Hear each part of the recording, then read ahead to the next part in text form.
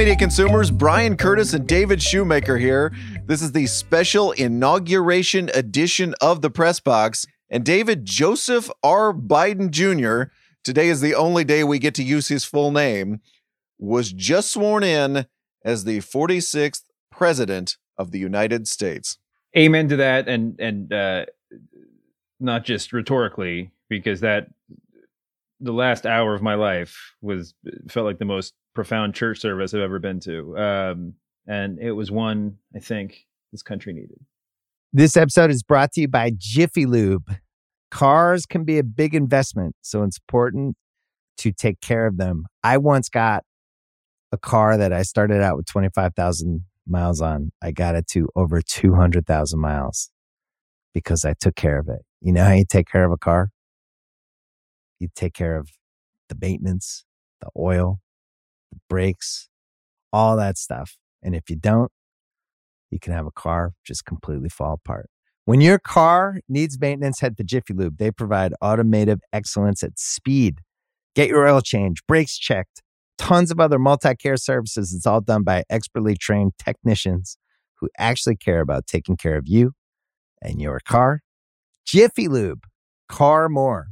To find coupons and start an instant online estimate, visit jiffylube.com. This episode is brought to you by Cars.com. When you add your car to your garage on Cars.com, you'll unlock access to real-time insights into how much your car is worth. Plus, view its historical and projected value to decide when to sell. So when the time is right, you can secure an instant offer from a local dealership or sell it yourself on Cars.com.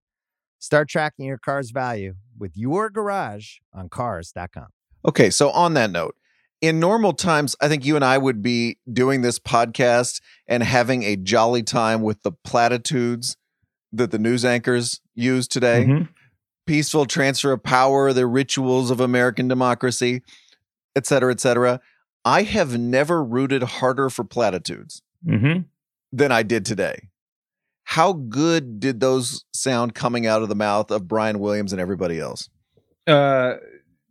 It sounded fantastic. The normalcy of the event, and listen, there was a lot of severe, glaring abnormalities compared to previous inaugurations, but the overall normalcy of it, I think, was incredibly powerful. But the admission that things weren't normal, I think, was even more powerful. And to hear everybody who was given time at the microphone sort of refer to peaceful transfers of power and everything else, it felt incredibly. It did. It felt good. It felt good. I mean, listen, all of that was spoken against a very real anxiety on the part of you and me and everybody else watching that it might not go off smoothly. I mean, up until the Bidens left the stage, my kind of happy emotion was combating a fear that something terrible could happen. Me too. It's in a way, I really enjoyed the festivities today, and I was eager for them to end and everything to peacefully go about its business. I mean, just to say the most obvious thing right off the top here, the building they were standing outside of today was invaded by domestic terrorists 2 weeks ago. 2 weeks ago today, what Biden called in his speech sacred ground was overrun by the guy with the Viking horns and people who were sitting in Nancy Pelosi's desk. That was 2 weeks ago. So yeah, to its anxiety, and then I think competing with that anxiety, a kind of relief and pride that this ceremony happened in that same spot. Yeah, I mean, we're going to talk more about kind of what's the first term or the next few weeks have in store for the Biden administration. We'll be talking about that, I'm sure, very regularly over the next 4 years. But, as much as I think I and many others were tempted to roll our eyes at Biden's obsession with bipartisanship and kind of glorification of the old days of politics that probably don't exist anymore. Well, for one thing, that was his platform. So, we should all, in some sense, give runway to that whether or not we think it's feasible. But I think what's more pertinent to today is, and to the last 2 weeks, is that Joe Biden ran on, that, and ran on this notion of healing our country, and it evolved past. It grew into something bigger than a platitude over the last 2 weeks, right? I mean, it was the attempted insurrection, this act of terrorism on our Capitol 2 weeks ago.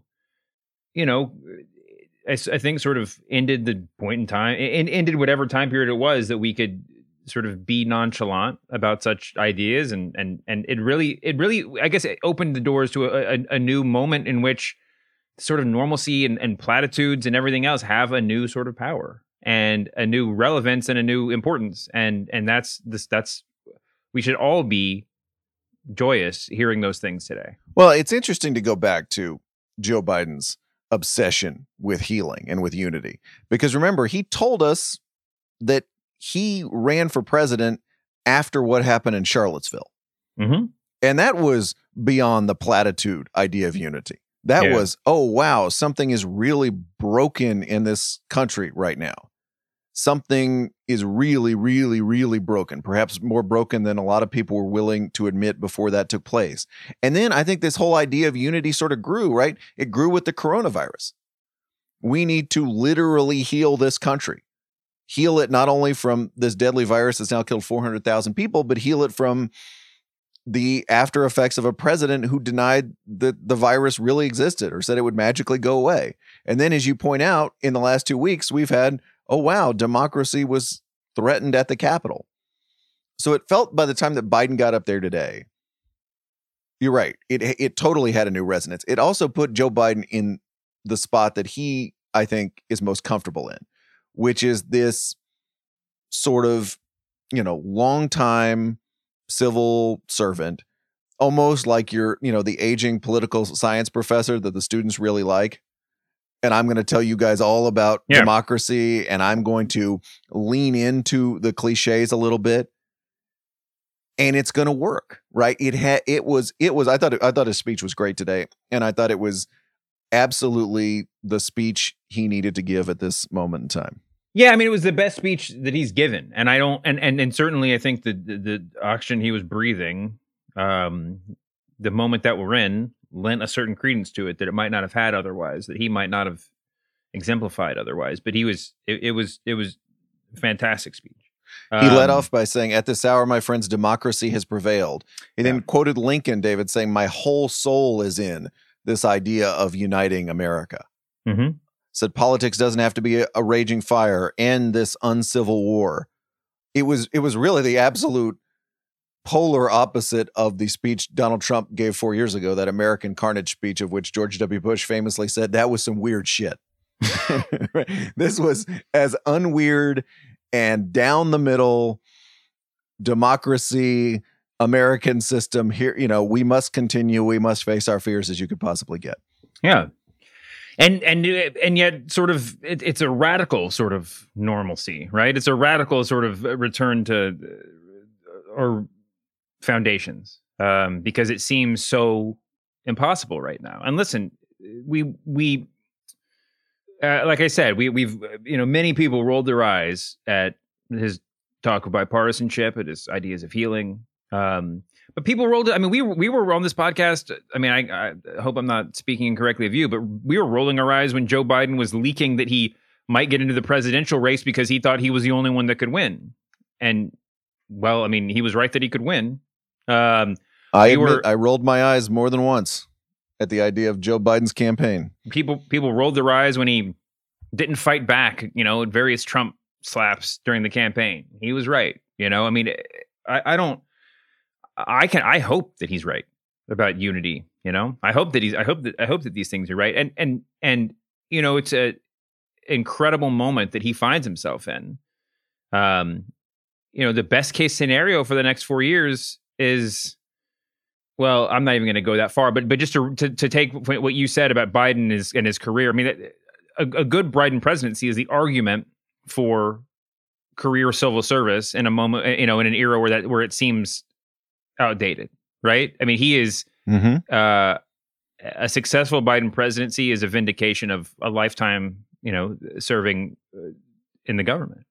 Right, that you don't need to break the government in this Exactly. kind of theatrical, ridiculous fashion, but you actually need to fix the government and make it better. Look, I think this idea of unity and healing, it's tempting to kind of see it a little bit too broadly, but it's actually functions on a couple of different levels. There is, I'm going to unite the country, which a lot of nervous Democrats take as I'm going to get rolled by Mitch McConnell. Yeah. Which is, by the way, a very, very legitimate fear to have about Joe Biden, just as it was about Barack Obama, because people have been down that road before. I totally get that. Then there's, I want to unite the country by doing the simple symbolic stuff of being an American president, which you have pointed out many times Donald Trump just didn't do. Like, I know, standing on the National Mall last night or having that silent moment of prayer today during his inaugural address where you just recognize that lots and lots of Americans have died of the coronavirus, and saying the word amen at the end of that very powerful moment. There's standing up to domestic terrorism, to Trump stealing the election, to QAnon. Biden had a good line. He said, lies told for power and for profit today. That kind of national healing. And I actually think that's pretty separate from the idea that, Democrats and Republicans are just going to get along. Maybe Biden is going to go in for that whole critique. Maybe it's going to be a big mess on Capitol Hill when he tries to get legislation because he has a very, very outdated idea of government. He might, but at least in the other context, unity is not a bad idea right now. And in fact, seems like the most important idea he could have had today standing up there in front of the Capitol. Yeah, I mean, and even if you want to look at it from some sort of jaded point of view, it's a good negotiating place to start from. I mean, to have the country behind you, unified behind you in the name of unity, right? I mean, and maybe he will get rolled by Mitch McConnell, and maybe, I mean, and listen, it's a real fear, as you pointed out, and it's a much more significant fear than it has been at any point over the past 20 years, maybe more, because we can't shift the tax burden away from the wealthy 1% more. Right. I mean, that's like that is the perilous situation our country finds itself in. And getting rolled by Mitch McConnell almost inherently means that. Right. But we'll see. We'll see. I think at this point, at least for the near future, we give our new president the benefit of the doubt. Couple other notes on his speech. Joe Biden is just a continuing advertisement, David, for the power of short speeches. Mm-hmm. Not just because you and I would rather not watch a speech that goes on for an hour and 5 minutes, or a kind of Clintonian winding address, but it's so much more powerful when it's short. Mm-hmm. It's like your editor tells you when you turn in a piece and says this is be twice as good, half as long. That is every Joe Biden speech. Like, I'm just going to say this directly. I'm going to put a few adornments on there, yes, but I'm just going to say it. I'm going to give you the nut graphs of this speech, and I'm going to just dispense with the other stuff. Yeah, he's not shooting for like any kind of hashtag long reads plaudits. No, he's not going to be on the long form podcast anytime soon, I don't think. That was really striking. The shout out to Jimmy Carter, who the only living president besides Trump who could not be there today, really struck me.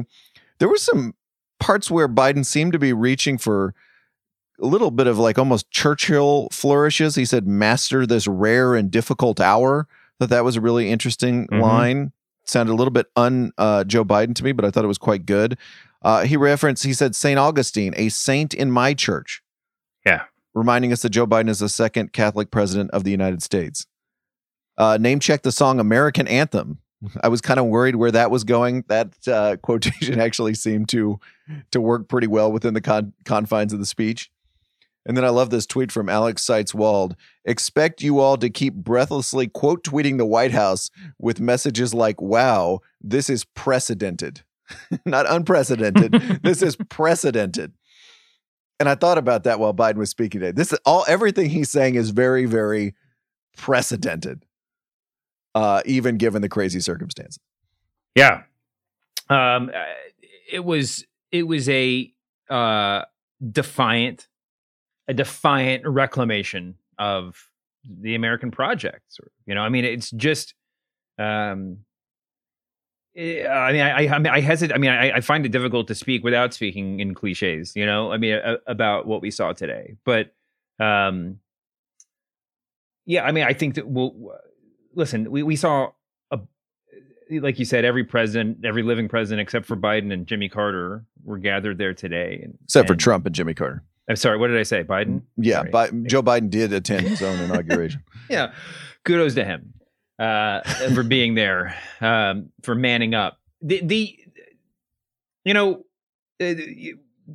George W. Bush, well, has not been mentioned a lot over the last 4 years, but when he does get mentioned, it's usually George W. Bush says that's some weird shit or has some sort of direct or indirect comment, at which point everybody on kind of liberal Twitter feels obligated to remind us that he is a war criminal and that as much evil happened under his administration as any other. And listen, I think there's a really compelling argument to be made that, Jeb Bush or literally any of the other contenders for the nomination 4 years ago would have been a more damaging Republican president in some ways, right, than Trump. But I say all of this to say this. I was thinking about George W. Bush today, and he did a lot of really reprehensible shit. But I think what makes us and some people sympathetic to him is not just his kind of affable post-presidency demeanor and his painting and whatever else, but it's the fact that all of the terrible shit that he did was functionally part of the Republican platform, right? And I don't mean this in just some sort of I don't mean to sound jaded about this, but there's no other Republican president that wouldn't have invaded the Middle East the way he did. There might be, but it's sort of insignificant. All of the just reprehensible stuff that he did was abetted by his entire party, by the entire government for the most part. And that's, whether or not you agree with it, you shouldn't agree with it, but it's on all of us a little bit. This is the government that we've helped create, and this is the government, and this is what this government's going to do. I think what makes Trump stand out from George W. Bush or any of his predecessors, literally any of his predecessors, is that his evils were off script. His evils were above and beyond any inherent cruelty or corruption of the office, of the political process. Despite the fact that he was abetted by the entire Republican Party for 4 years, it's not just a cause for introspection. I think it was a shock to most of America that he did have a constituency for some of the stuff that he did, and that's that's I think where a lot of the pain comes from. But anyway, it's the whole long way of saying Trump is worse than what came before him. And I mean, we don't need to waste a second talking about how he wasn't there today. He shouldn't have been there today. He didn't deserve to be there today, and I'm glad that he wasn't. Yeah, that was the what Joe Biden said a couple of weeks ago. He said the only thing I agree with Donald Trump about is please don't come to the inauguration. We're all good. We're all good. Thanks for that. This episode is brought to you by Hotels.com. I was traveling internationally last year. I was in Mallorca. I didn't know the island well. I said, let me head to the north, head towards the water. Let me go on Hotels.com and see what they have available. Something preferably on the beach, maybe even a gym. Not only did I get those things, there was a kids session with exercise, gymnastics in the water, pony rides, a train. It had everything, and I didn't even want any of those things. But at least I knew they were there, just in case I changed my mind. And now finding the perfect hotel has never been easier thanks to the Hotels.com app. Whether you're looking for a family-friendly, right, all-inclusive or a relaxing spa weekend, you can find exactly what you need and compare hotel prices, ratings, and amenities side by side. So start planning your next getaway and find your perfect somewhere in the Hotels.com app. This episode is brought to you by Jiffy Lube. Cars can be a big investment, so it's important to take care of them. I once got a car that I started out with 25,000 miles on. I got it to over 200,000 miles because I took care of it. You know how you take care of a car? You take care of the maintenance, the oil, the brakes, all that stuff. And if you don't, you can have a car just completely fall apart. When your car needs maintenance, head to Jiffy Lube. They provide automotive excellence at speed. Get your oil change, brakes checked, tons of other multi-care services. It's all done by expertly trained technicians who actually care about taking care of you and your car. Jiffy Lube, car more. To find coupons and start an instant online estimate, Visit jiffylube.com. Hi, it's Stephen Colbert, and I'm here to tell you about The Late Show Pod Show, which is the podcast of The Late Show with me, Stephen Colbert, and I'm here with my producer of the podcast, Becca. Hi, Becca. Hi, Stephen. So what do people get when they listen to The Late Show Pod Show? Let's sell this thing. The extended moments, for sure, because we run out of time for broadcast, but we have plenty of time on the podcast. It's kind of like being a live audience member of the show because you get things that no one else hears. Listen to The Late Show Pod Show with Stephen Colbert wherever you get your podcasts. Let's say a few words, David, about Kamala Harris. It got me when I believe it was Amy Klobuchar who used the word Madam Vice President-elect. Mm-hmm. She is, of course, as the New York Times notes, the first woman and the first woman of color to serve as vice president. A huge day for her. It was very interesting to see her today. She does not get to speak on an occasion like this, but her presence was no less powerful. Weirdly, had her name mispronounced, I think, by Sonia Sotomayor. Can we just make sure we got that right now that she is the vice president of the United States? But what did you make of Kamala Harris today? There's a lot of ways that in which this day it felt. I don't think it was really about any one person. I think that Joe Biden capably made it about our country. But, kind of her moment in a lot of ways seemed maybe one of the most significant, maybe the most significant one of the day. She's going to be, in a really important force over the next 4 years and beyond. And it was, I think, a really compelling moment. Just her really compelling day, just if you just watched her and her family. It was big. Couple other notes for you. I heard this on MSNBC this morning. How striking was it that everyone was wearing masks up there at the podium? And you talk about like whether another Republican president would have been elected in 2016. I just thinking on Earth 2, there is either Hillary Clinton as president in 2016 or there's another Republican, some generic Jeb Bush style Republican wins that election.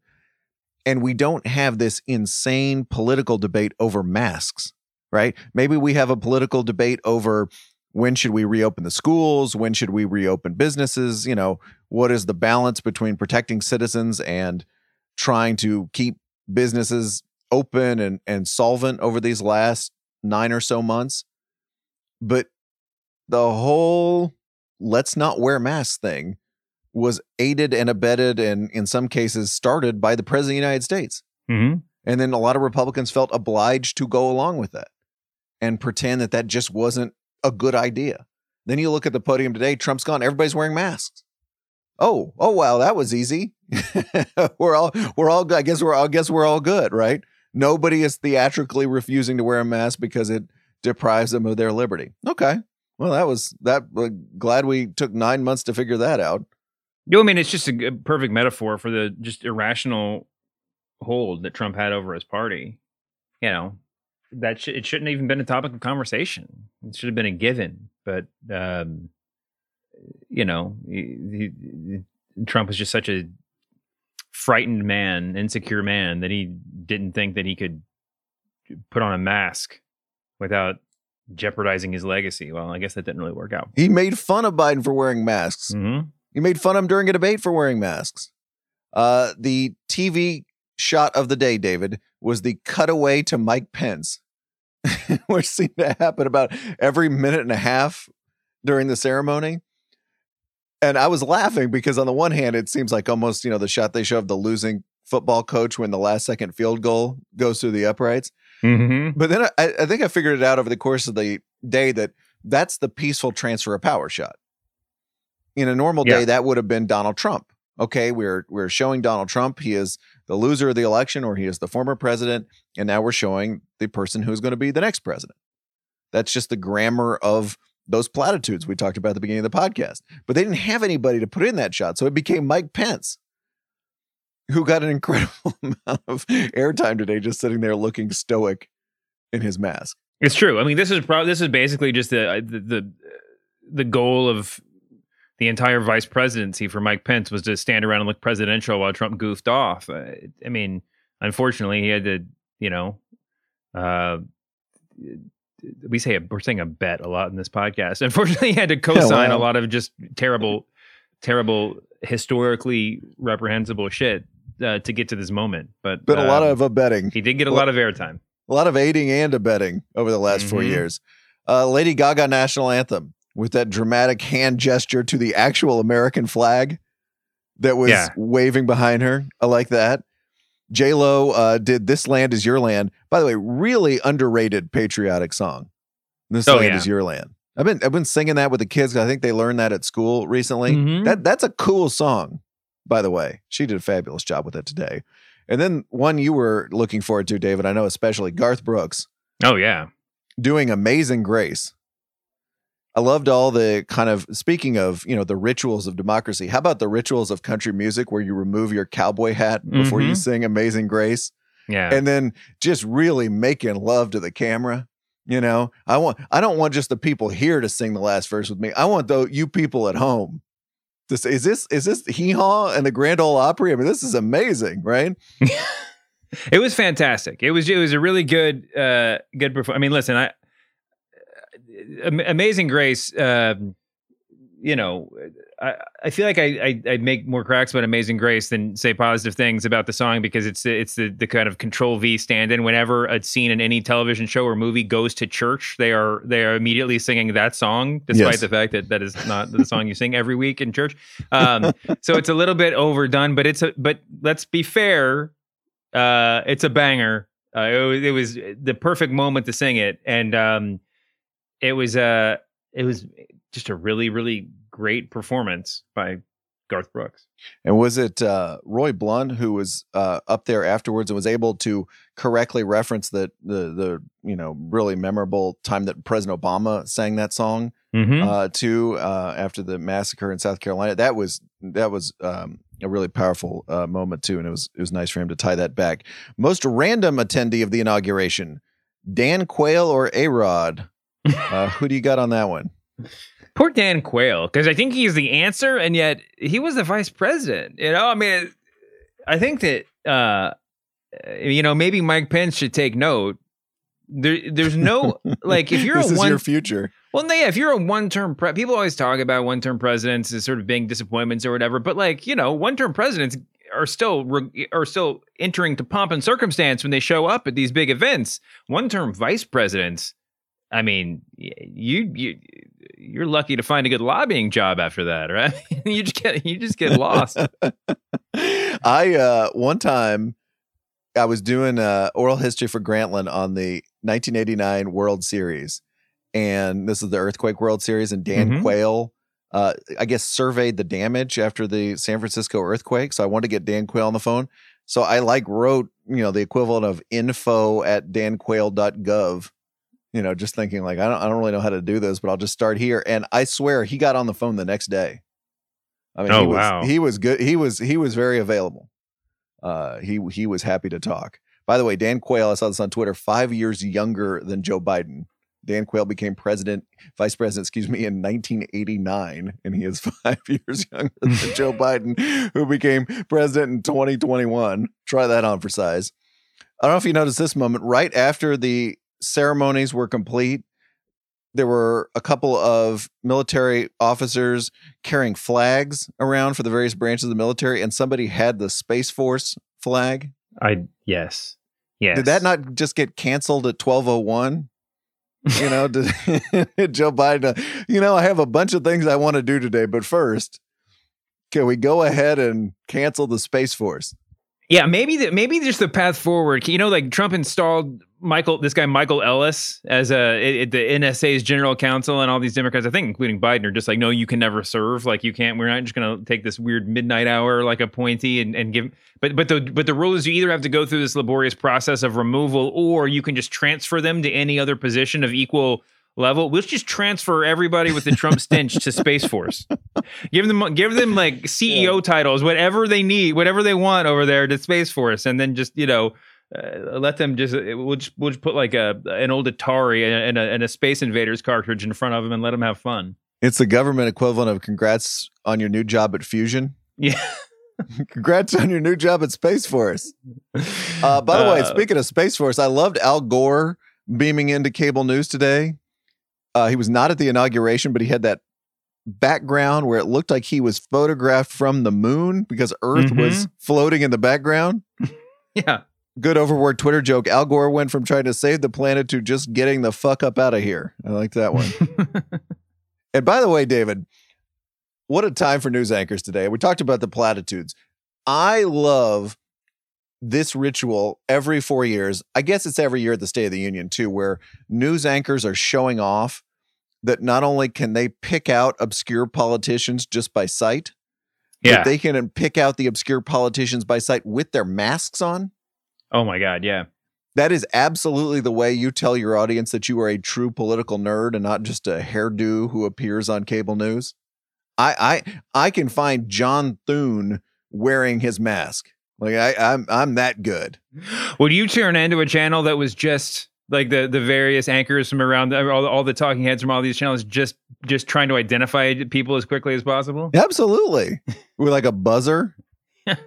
Because I think Rachel Maddow absolutely destroys at that. Everything she said, she was just cutting it on herself. Saying just like, like I believe that the person in the ski mask is yeah. Let's end with Trump. Oh, by the way, before we do that, the funniest pick out was, I don't know if you saw this, was Tim Kaine, who was wearing a knit cap that actually said TK on the side. No, although I kind of want a TK. Our copy desk would probably kill for those knit caps. Poor Tim Kaine, who seems like a genuinely good politician, is now in the Dan Quayle zone of American life. Before we get away from the media, and I know this is unofficially the Brian Williams Appreciation Podcast, but we must acknowledge the line of the day that was not spoken from that podium was spoken by Brian Williams when everybody was exiting. He said 32 minutes ago, while Joe Biden spoke, the power of the presidency slipped from the grasp of a twice impeached private citizen in Florida. And I think that is like that is the epigraph of this past 4 years that we really needed. That was better than his other line, which was that America is back. Listen, there was a lot of today that belonged in like a Ford Trucks commercial, but like we are accepting that. We are happy to have it rather than to have someone who's like cosplaying as the talking head in the Ford Trucks commercial. Let's just embrace that part of America firmly today. America like a rock. All right, let's do some Trump notes before we get out of here. David, Donald Trump did leave a note for Joe Biden at the White House. After all, the one bit of presidential succession transition that Donald Trump honored, besides actually just leaving, he left a note. We don't know what it says yet. Somebody posted the Zodiac Killer's note on Twitter as being part of it. I thought that was pretty unexpected. He is a note guy, so maybe we should have anticipated that. Donald Trump very. By the way, okay, listen. If Trump spokesman Judd Deere confirmed to Politico Wednesday that the president had written a letter to President-elect Joe Biden and left it for him in the Oval Office's Resolute desk, the Trump White House did not divulge the contents of what Trump left for Biden to read. First of all, it didn't say contents of the letter instead of what Trump left for Biden to read. Weird formulation there, but also, if Trump spokesman Judd Deere tells you that he left a letter, why do we believe he left a letter? Like, yeah, that's right. Yeah. It's basically just maybe calling giving him a little Biden's too much credit. We know Biden cares too much about civility to point out the fact that this is bullshit, so we're just going to say he left a letter. or when someone in the Biden White House questions it, just be like, listen, the letter was there when we left. I don't know which one of your people made it go bye-bye, but it's not our fault. Trump gave his own speech this morning very early at Joint Base Andrews. He had the line, "We will be back in some form." We will be back in some form, which led to the overword Twitter joke, "Oh, wait, Trump is Voldemort." After all. Listen, he also didn't acknowledge the Biden by name, right? So someone point out that like he went from he hasn't yet. No, he went from calling Biden Sleepy Joe to his new nickname, which is just the incoming administration. But I mean, whatever, get the fuck off stage. But at the same time, it's just evidence. He needs somebody smart telling him what to do, which he hasn't had over the past 4 years at any point in his life, I guess. Which is that like, if you sit around saying the incoming administration refusing to say his name, then the crazy people who believe in you and who murder in your name will continue to believe that something is afoot, that it's not actually the Biden administration, that Q is still leading us to some glorious new future. So whatever, we don't have to listen to him anymore, but that's a huge misstep. And by the way, are we going to talk about his valedictory speech from earlier this week? Oh, yeah. You were texting me about that. It was was it last night that he sent it? It was the last night, yeah. I was eating dinner and I came down. I was like kind of going over with my wife the eventualities that would cause us to podcast before this moment in time. And I was like, well, if Trump does something crazy and releases a speech, she's like, oops, it just happened. And we watched it together. About 5 minutes in, I was like, how long is this thing? And she tapped on it. It was like 25 minutes or something. And she was like, are you okay? And she could like see anxiety. I was like, what? This is not, I need to know what happens before I just spend 25 minutes. I need to just give me the spoilers. But it was such a dumb, dishonest, silly speech. And I know presidencies do this all the time, but it's not. You talked about George W. Bush the other day. Was that on the air after the podcast? I don't even remember. But the way that his presidency, they sort of rewrote his presidency after the fact. But Trump's speech was so much further than that. I mean, it was just so dishonest and so silly and so just. It was just it was so different than everything that came before. It was like if you put the end of movie monologue from Shawshank Redemption and just taped it onto the end of Battlefield Earth or something. I mean, it was just like it was not. It was so nonsensical. It was almost, it would have been offensive just because of that, but it was also just offensive. So, by the way, speaking of movies, did you see the, I guess on purpose, touch today when Trump gave a speech and Air Force One took off for the final time, just as the speakers were playing the final strains of Sinatra's My Way? Which our pal Matt Zeitlin notes, this is also how the movie Goodfellas ends, with a kind of semi-ironic playing of My Way. Yeah, that was something else. And then I guess we should just spend 30 seconds here, David, on the pardon palooza that came down in the wee hours. Donald Trump did not self-pardon. He did not pardon any members of his family. He did pardon quite a number of people, ranging from former Detroit Mayor Kwame Kilpatrick to Jeanine Pirro's husband. Ex-husband.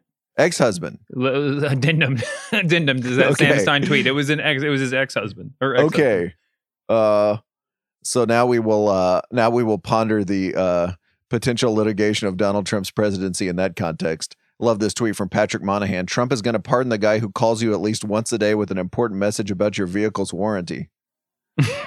I did not see his name on the list, but then again, I don't know what his name is. Anyway, he is David Shoemaker. I'm Brian Curtis. Production magic, as always, by Erica Cervantes. David, we're back Monday for the post-Trump period of this podcast. Of course, we won't be talking about him next week. No. Oh, no. We'll just completely forget. We'll have nothing at all to say about Donald Trump. Who'll be very quiet, not trying to interfere with American politics at all. And, of course, more lukewarm takes about the media. See you then, David. See you later, Brian.